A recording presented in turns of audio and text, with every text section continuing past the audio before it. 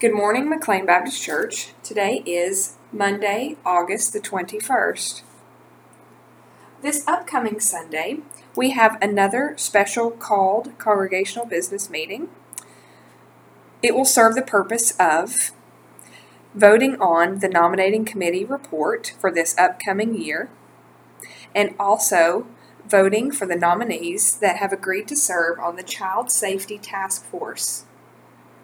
If you look to an NBC Weekly that has been mailed out each week, you can see the names for those that are being put forth to serve for the Child Safety Task Force. Also, we invite you next week to join us for the Faith, Food, and Fellowship event that will be at 6 o'clock p.m. at the home of Nancy Ross. The speaker for the evening will be Reverend Dr. Jim Melson, who is the Director of Spiritual Formation at Leland Seminary. He will be talking to us about bridging the divides in and among spiritual formation practices. And now, hear a word from Isaiah 51. Listen to me, you that pursue righteousness, you that seek the Lord. Look to the rock from which you were hewn, and the quarry from which you are dug.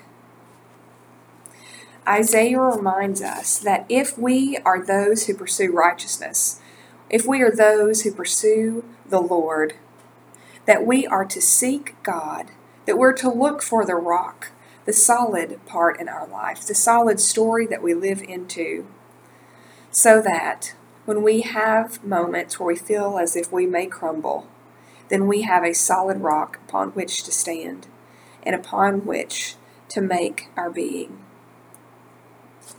As we pray this week, I encourage you to pray for those who may not be living upon solid rock, those that seem like their worlds have been shaken and perhaps even an earthquake is on the horizon.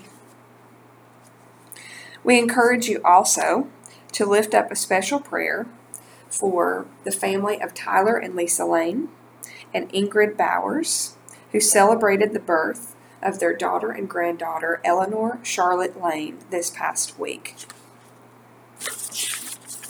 And now, would you pray with me?